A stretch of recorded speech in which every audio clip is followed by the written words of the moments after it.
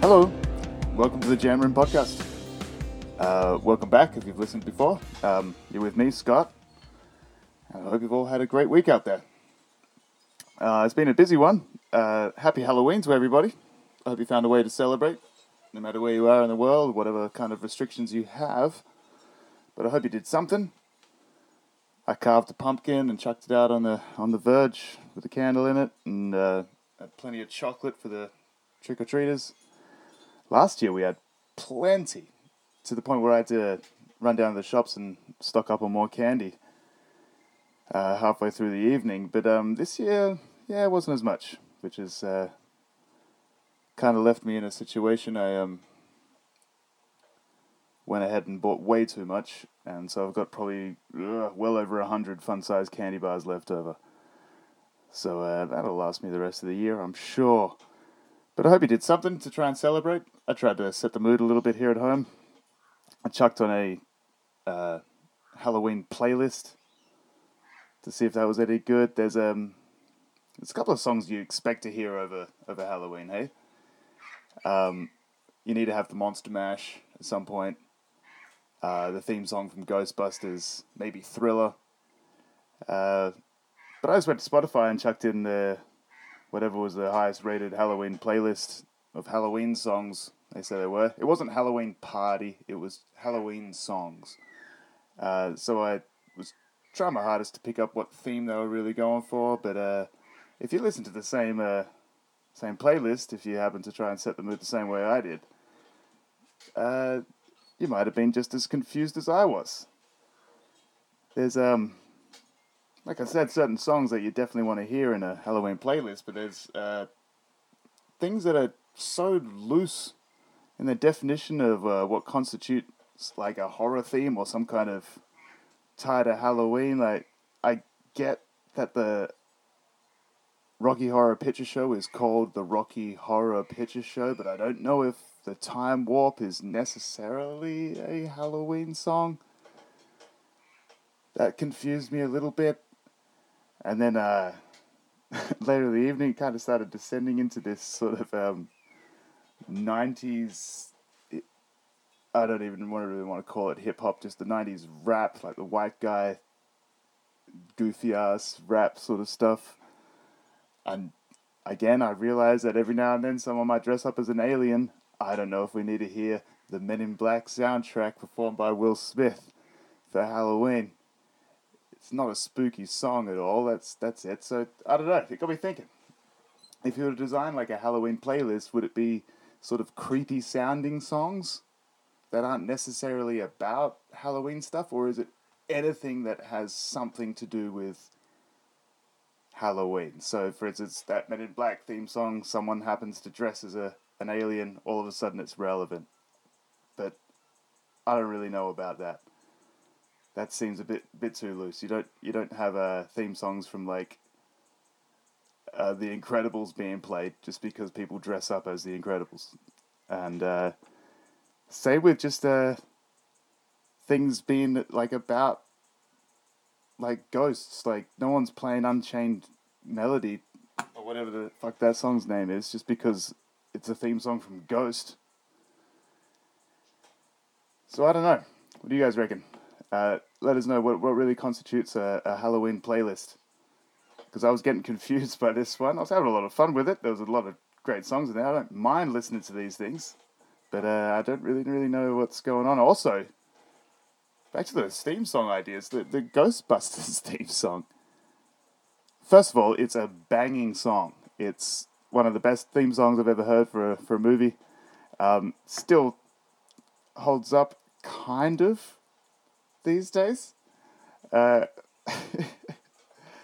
was listening to it, and as we all know, words have, gathered certain meanings and been used in different ways over time. If you all hear the Ghostbusters thing, there is a point in it where he has the line, "Bustin' makes me feel good." Well, the way we use that term these days, like bustin' a nut, first of all, it's probably the most relatable lyric in the entire song, but it's kind of inappropriate, I reckon.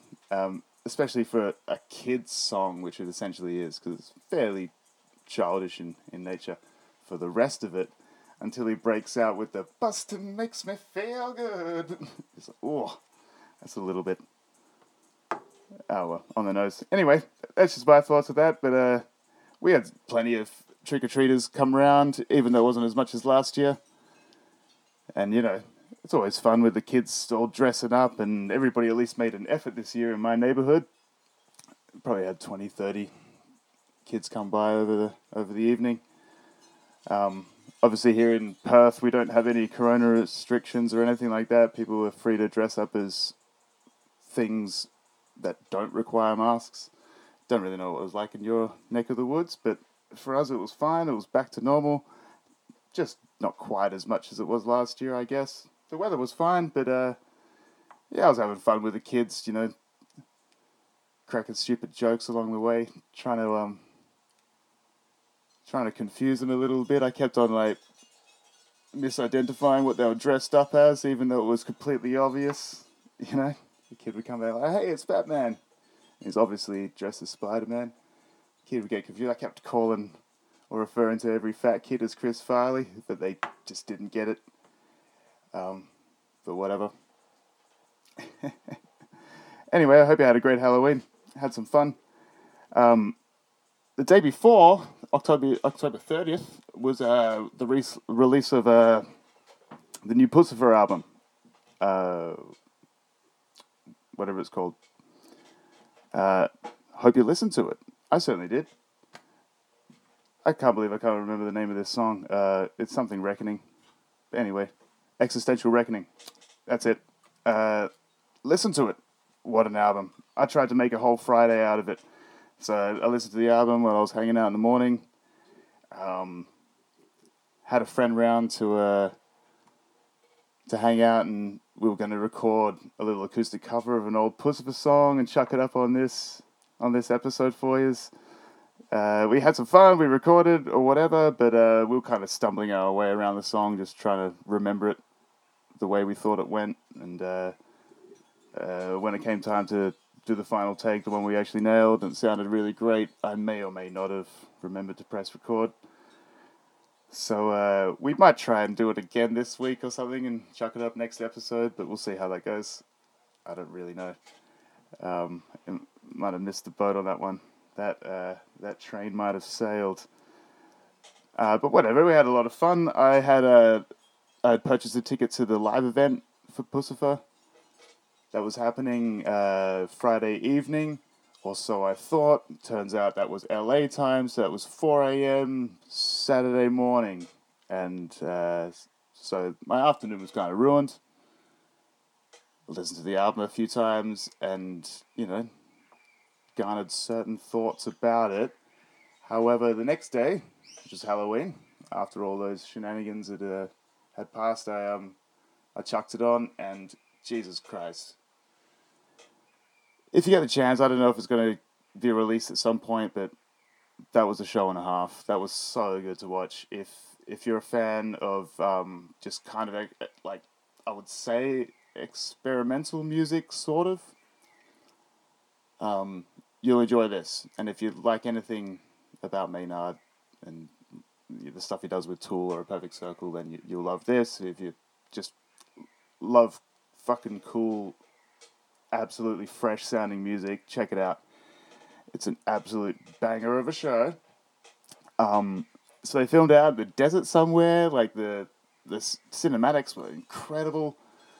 The lighting was awesome. It starts in the dead of night, and they play through all their tracks. So by the end of the fucking show, the sun's rising, and they finish off their set to the sunrise, and just comes full circle. It was a fucking cool show. You really get respect for what they're doing musically. There's a couple of things that were fucking incredible about that album. Some of the standout songs for me was Bullet Train to Iowa. That was one of the coolest songs I've heard in a long time. I've had it on repeat for ages. It's one of these songs that, and I guess the whole album's kind of like this. There's no real chorus to it, but there's hooks all the way through. So you kind of get this sense that it's definitely a song, but it's breaking like the idea of a predictable structure, verse, chorus, and all that sort of shit. Which is kind of archaic these days, but it's a trope that people play to. But not in this album. It's structurally all over the shop, and it's fucking incredible. Definitely give it a good listen. There's kind of a new genre being born with what they're doing there, and I got to tell you, the fucking guitar tones were sick. When I was watching this, I think it was Matt Mitchell on guitar, and he has this wicked, fresh, twangy sounding, like transparent overdrive, killer licks, killer riffs all the way through the album, and when I was listening to it before I saw the live show, I was like, oh, that's got to be like some kind of single coil telly or something like that that's making that beautiful fucking twang. But nah, see him on stage, he's using like some fucking headless Steinberger guitar, and it sounds amazing. Who would have thought, hey? It's fucking awesome. Another good song was Fake a Front. That's a wicked track. Check that one out. But overall, the whole album just seems to flow so well, and there's moments, peppered all the way through that. Give it a fucking good listen. Anyway, all that stuff aside, back to the episode. Like I said, I was going to show you guys a little recording of an acoustic cover with me and my friend John, who's a vocalist. We were going to cover Mama Said, and we did, but it didn't record correctly. Let's just put it that way. Let's just say there was a technical error somewhere in the afternoon on Friday. And so I got thinking what I'm going to show you guys this week. And I thought I'd show you something a bit Halloween themed in terms of a ghost of a song. So this is a song that is from a band that no longer exists. So that's the weak-ass connection I made to Halloween, but it is what it is. So this is a song from the first band that I was in with Liam. And as you know, Liam plays in all the Jam Room episodes. And in some of those episodes was also Patrick playing drums.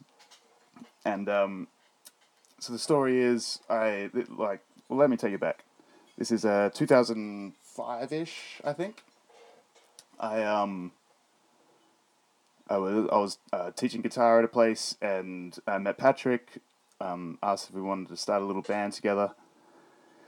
And he was like, yeah, cool. I had a friend playing bass, and he had a friend playing guitar, Liam. And so we all turned up to our first jam, found some singer, and the rest is kind of history. So we never quite settled on a singer. We went in and out. We never quite got lyrics and vocals down to all these tracks, but we kept writing. Nothing ever happened with this band. Never got on stage. Just died after a few years. But we recorded a couple of tracks along the way. And I'm going to show you guys one of them. And again, I guess this is another little tie-in with a horror theme. The name of the band is the Coco Chi. And we called it that because of a moment just pulled over super high in a car, all quiet, everybody kind of zoned out, and somebody, I think it was Mitch, our bass player, started doing the Freddy Krueger fucking just trying to trip everybody out. We all kind of joined in and started jamming it. It was like, oh, holy shit, we're jamming the Coco Chi. And so that became the band name. So that might be another Halloween reference. Who knows? Anyway, this is a little track. It's got no name. It's got no vocals.